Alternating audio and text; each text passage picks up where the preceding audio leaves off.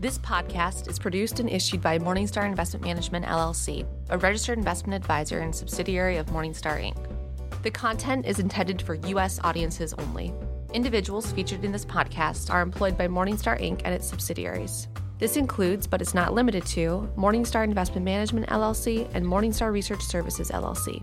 Morningstar Investment Management and Morningstar Research Services are registered with and governed by the U.S. Securities and Exchange Commission. Stay tuned for additional important disclosure information at the end of this episode. Today on Simple But Not Easy, we're taking a closer look at the recent U.S. stock rally from its March low and addressing some questions frequently asked by advisors around assessing risk and behavioral coaching in these unusual times. Joining me today via a previously recorded webcast are Daniel Needham, President and Global Chief Investment Officer, and Ryan Murphy, Head of Decision Sciences at Morningstar Investment Management. Daniel, markets had one of their best months on record in April, yet we continue to see dire economic data coming out. So will this rebound hold, or is the worst yet to come in terms of market declines? You know, look, these are questions, as you mentioned, we've had in various forms from advisors and clients, and look, they're good questions. They're ones that might not have clear-cut answers for those that want certainty.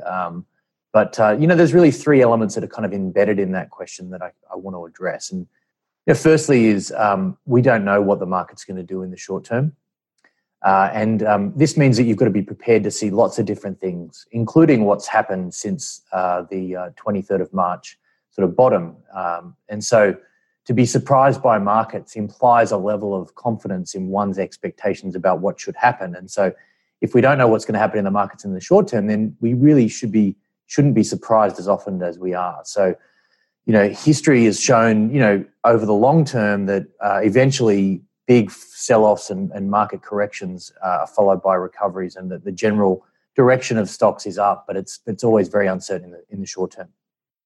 Secondly, embedded in there is this idea that the economy should be driving the market. But as Bill Miller, who's a sort of famous value investor, has pointed out, that markets tend to predict the economy rather than the economy predicting the markets. That is, markets are forward-looking. And this explains why generally what you see is that markets will tend to rebound or recover before a recession's over. But it doesn't mean that the markets are right per se, but it means that don't expect the economy to be driving markets. Have we seen the low following the COVID-19 impact? We don't know. We don't think anybody knows the answer to that question. However, we do think that buying assets that are attractively priced and holding for the long term means that you don't have to worry about those short-term predictions. And the third point is when people sort of mention the market, they don't always define what they mean by the market. And it's actually pretty tricky in this environment because, there's a wide divergence of performance of companies in the stock market. And depending on how you define the market, you can get quite different outcomes. That last point is interesting, Daniel. What do you mean by the market? Could you maybe expand on that a bit?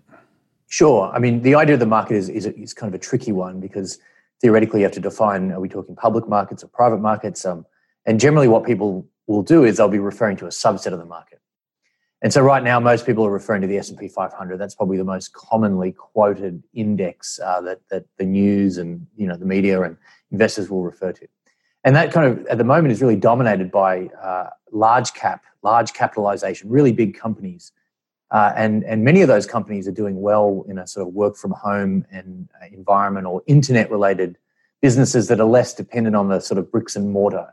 And what you can see is that actually, firstly, there's a very wide spread between the indexes, and small value has lagged large growth by very wide margins. NASDAQ, as I mentioned, has performed well, pretty close to the growth index, and the S&P 500 is closer to that growth index. And really, the headline number doesn't tell the story of what's happening underneath the index. And as I mentioned, outside of those businesses that are geared towards work from home, internet-based businesses that are defensive, so the demand for their products is less sensitive to the economic cycle. So think, consumer staples products, cleaning products, things like that. Global-oriented firms. So think about the businesses that sort of provide services globally. So, Google's got a huge global business, and they've got strong balance sheets. So businesses that have got strong balance sheets have done well. But everything else outside of those has actually been under a lot of pressure. And if you kind of look at that segment of the market, you would say that things aren't going as well. And I'd say outside of those businesses that have those attributes I mentioned, companies like energy companies, banks, they have not performed anywhere near as well. And then also airlines, hotels, cruise lines. I mean, they're priced for disaster. I mean, those have fallen significantly. So there's definitely been some really big differences. And so it kind of harks back to this concept, something that's referred to as the floor of averages. So we think what we're seeing in markets right now is the floor of averages. It's hard to draw conclusions about the opportunity set by looking at the market.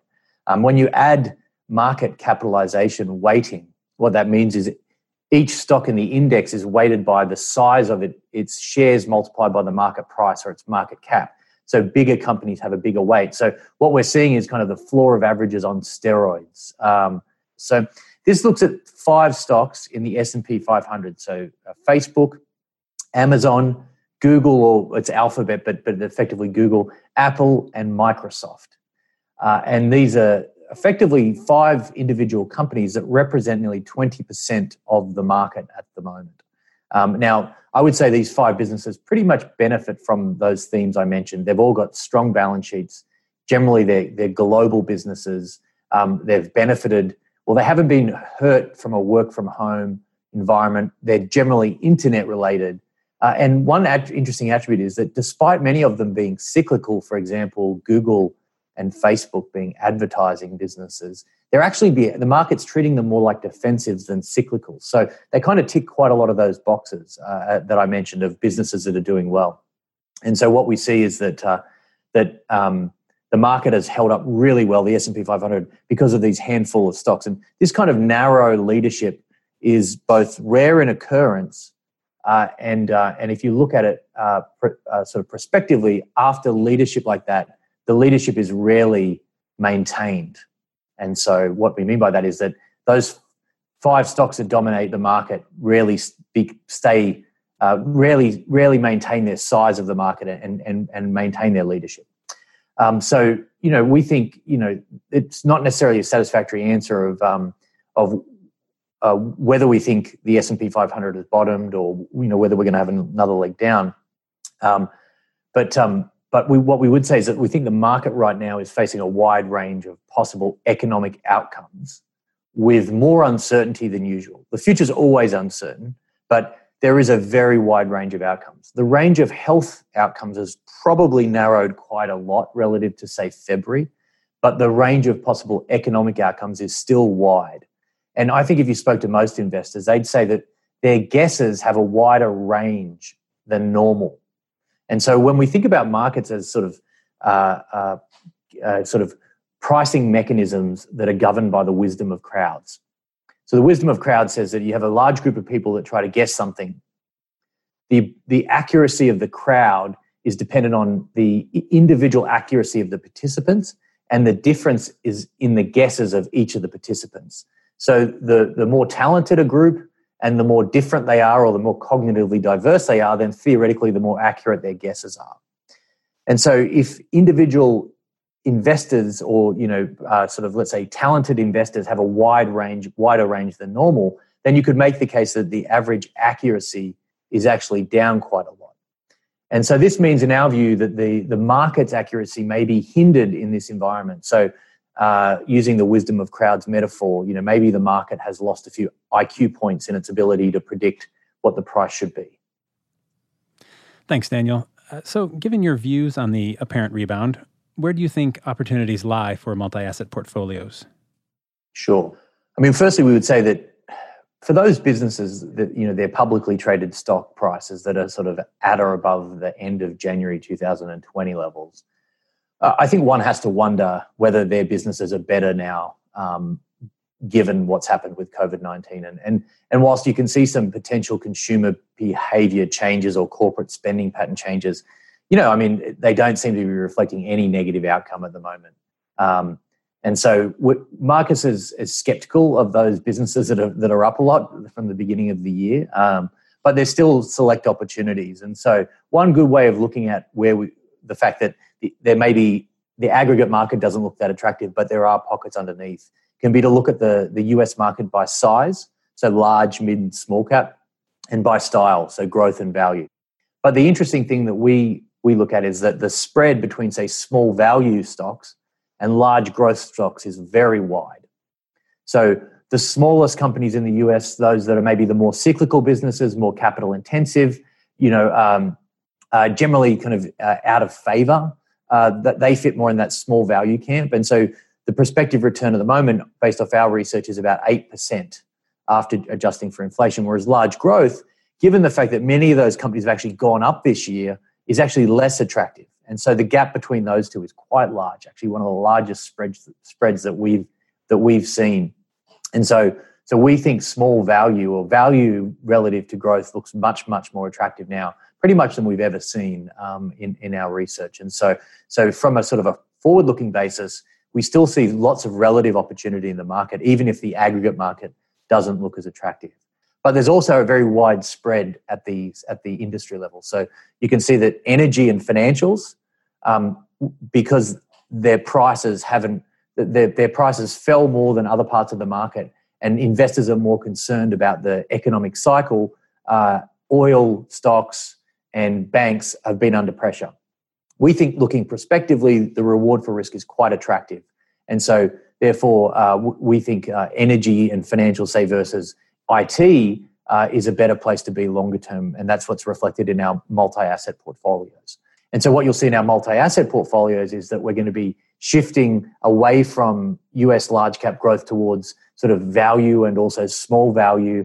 We're going to be shifting away from information technology towards more energy and banks and the more attractively priced part of the markets, but certainly potentially the less popular parts of the market, and shifting away from the US towards international stocks, especially the United Kingdom, Japan, and emerging markets. And so, in our opinion, market timing is not possible. However, prospectively, we think the returns for value stocks and international stocks in US dollars look attractive over the long term, and that's how we're responding to this investment. And so, we think the opportunity set now is more attractive than it was at the beginning of the year. And we think if you look below the surface, you can see some relatively attractive parts of the market. And so we still think it's a good time to be a long-term valuation-driven investor. And so from our perspective, we still think it makes sense to save and invest, of course. This doesn't mean that we can't retest the lows or see more extreme volatility. Longer term, we're constructive. But again, we don't know what's going to happen in the short term. We position the portfolios to be able to take advantage of both the long-term opportunity and better prices if they come along. So if we retest the lows, then we've got portfolios that can withstand that and take advantage of it by deploying more capital into those parts of the market. We think saving and investing are activities that should always occur. And if you can position portfolios to be sort of geared towards the most attractive opportunities available at the time, investors don't have to worry about market timing or shifting. It's happening inside the portfolio is being constantly reconstituted to the most attractive parts, which means that individuals can focus on the long term and their goals and making sure that they're sticking to their plan, that they're saving and spending and then focusing on achieving their goals. And we think this is kind of where most individuals' energies are best focused, and so we think definitely it's a great time to be a long term investor and saver. Now I'd like to shift to Ryan Murphy. Ryan, as Daniel said, markets have come off the lows that we saw in March, but they've continued to bounce around somewhat since then. And I know you've gotten lots of questions in the last month about understanding people's risk preferences and also about using a risk tolerance questionnaire. One question from an advisor was, should we use risk tolerance questionnaires and how often should we use them? Yeah, we've gotten lots of questions around this in the last months. I'd say just a very high-level risk preferences matter. And I think that RTQs can be a very useful tool as part of starting a conversation with a client about volatility and risk. There's lots of different RTQs out there in the market. Some of them are pretty good. There's a lot of good data behind them. Others of them I'm somewhat skeptical about. But I think that in any of these cases, it's a structured way to start a conversation with a client to help them understand what we mean when we say risk. Because many people hear that word and don't really have a good idea of what that entails. But it's also worth pointing out that people's risk preferences are part of a much larger plan. They're just one part of the input. And any sort of goal-centric planning takes into account lots of different factors. And this would include required risk, the amount of returns a person should be seeking in their plan to reach their long-term financial goals, their time horizon, which really matters, and their risk preferences are part of that. And so using only the RTQ, the Risk Tolerance Questionnaire output, as a primary driver of an asset allocation recommendation, this wouldn't reflect our long-term best thinking. But that's not to say preferences don't matter. So good plans are those that help people get to their goals and also are consistent with what they can actually stomach on the way there.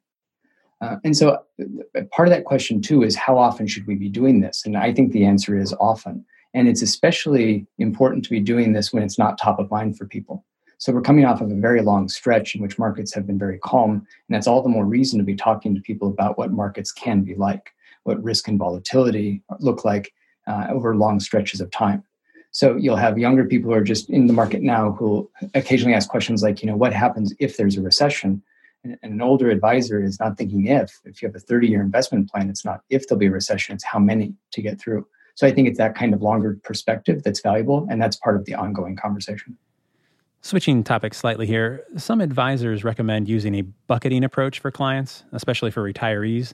And this usually entails thinking of one part of your portfolio as being invested for the long term, another part in cash for spending over the next couple of years, and then maybe a bucket in the middle that helps transition investments from the growth bucket to that cash bucket. So with that sort of a bucketing approach, do you think advisors should assess different risk levels for each of those buckets? Right. So I've gotten that question a couple times before, and this approach really doesn't make too much sense to me. So my thinking about this is that risk preferences are very much about the client and not about the buckets per se. There's lots of different ways to set up the buckets, but the risk preferences, the risk tolerance is really about what the client can handle writ large. And I think knowing the client and knowing what they can stomach in the long run is really useful when setting up these buckets. Because it's worth noting that the longer term bucket is typically the one that's going to have the most expected volatility because of equity exposure. And as such, if a person or a household can handle the volatility expected from that bucket, then the other buckets would be anticipated to be less risky and those should be easier for them to handle. But I also think it's worth advisors being mindful of talking to their clients about other kinds of risk, not just volatility risk. Coming from the perspective of finance, we have this mean variance optimization lens, and so much of the discussion seems to be filtered through that as risk is volatility. But there's lots of other risks that investors face. Shortfall risk is certainly one, and that's worth being mindful of, talking to clients about what they need to do in the long run to reach their financial goals. And I also think behavioral risk matters as well. And so good advice is holistic and balances between these different sources of risk in a useful way, and helps client develop plans that are going to serve their long-term financial goals and are also such that they can stick to in the long run. Continuing on the topic of risk, do you think it's ever appropriate for an advisor to encourage a client to take on more investment risk? Say for a client who has a strong financial picture, yet is somewhat risk averse. Yes, very much so. So I was getting a question from an advisor who seemed somewhat trepidatious, and they were laying out this particular case that they had. So they had a client who was in her late 20s, and she was she had a really good job, good income, very stable, no debt. And she took an RTQ, and she turned out to get a really, really low score on it, indicating that she was very, very risk intolerant. And the advisor was struggling with this because if the advisor had used just that piece of data to map this person to an asset allocation, they'd be in a very conservative portfolio. And this is a person who's got a 40-year time horizon before she's long-term financial goals would come to fruition. And so if that were to be the case, you'd be developing a portfolio that fits these sorts of feelings. And that would be a very nice, smooth ride to disappointment. And so I think it's incumbent on advisors in these situations to push back a little bit and challenge and help their clients understand what this entails. I think the RTQ can provide a starting point for discussion, a structured discussion about risk. But it's also a chance to teach and guide a person to understand the trade-offs that are inherent in investing. And in these cases where you have someone who has such a long time horizon, it really makes sense for them to be much more invested in things that give them much higher returns to get them where they want to go. We talked about risk tolerance depending greatly on a concept we refer to as loss aversion, which is an emotional reaction that we can all feel very strongly. Can an advisor coach a client not to have this emotion? And should they? I think that's really uphill. I think there's ways in which we can help clients be more aware of this idea of loss aversion, which is the hypersensitivity to downsides compared to upsides. But I think that this is pretty strongly hardwired, and there's no magic wand that we have that can just make clients feel things differently. There were efforts early on in research psychology that come out of a tradition called debiasing, the thinking being, can we teach people not to have these kinds of tendencies, which may be a bit irrational? And that was largely unsuccessful. So what I think is much more useful than trying to educate people to be perfectly rational is to start to think about ways in which we can reframe information and help nudge people's attention to focus on things that help them make better long-term decisions. So one example I've highlighted before is the portfolio performance report. So if a person clicks on a website to see how their portfolio is performing, they may be met with a lot of red ink and other information that's not all that helpful. One of the first numbers that's often shown to people is what the market did that day. Here's what the Dow Jones Industrial did today. And that to me is not what people should be focused on, especially as long-term investors. And also, many of these websites cut up a portfolio's performance into the different constituent parts and show what the returns were for a day. And again, this drives me crazy because that's just not a good way to represent the information. We're a long-term investment shop, and we're trying to encourage people to take a long-term view of what investing is about. And so what the market did yesterday really isn't pertinent to what they need to do as an investor over the next 30 years to get to their goals. So I don't think that we can just make people immune from loss aversion, but we have the opportunity to redirect people's attention. And by focusing people on their long-term goals, by focusing them on the things they do have control over, and contributions and savings is one of the biggest drivers of investor success. And it's worth reminding people of that. Continue to invest, continue to save, and take a long-term perspective with a portfolio and a plan geared towards your goals. And that, I think, helps people not fall to the kinds of pitfalls we see that loss aversion and under choice biases can lead people into. And that's our episode today. Thanks to Daniel Needham and Ryan Murphy. And thank you for listening. For Simple But Not Easy, I'm Drew Carter. Bye for now. This podcast is for informational purposes only and should not be considered investment advice. Opinions expressed are as of the date of publication. Such opinions are subject to change.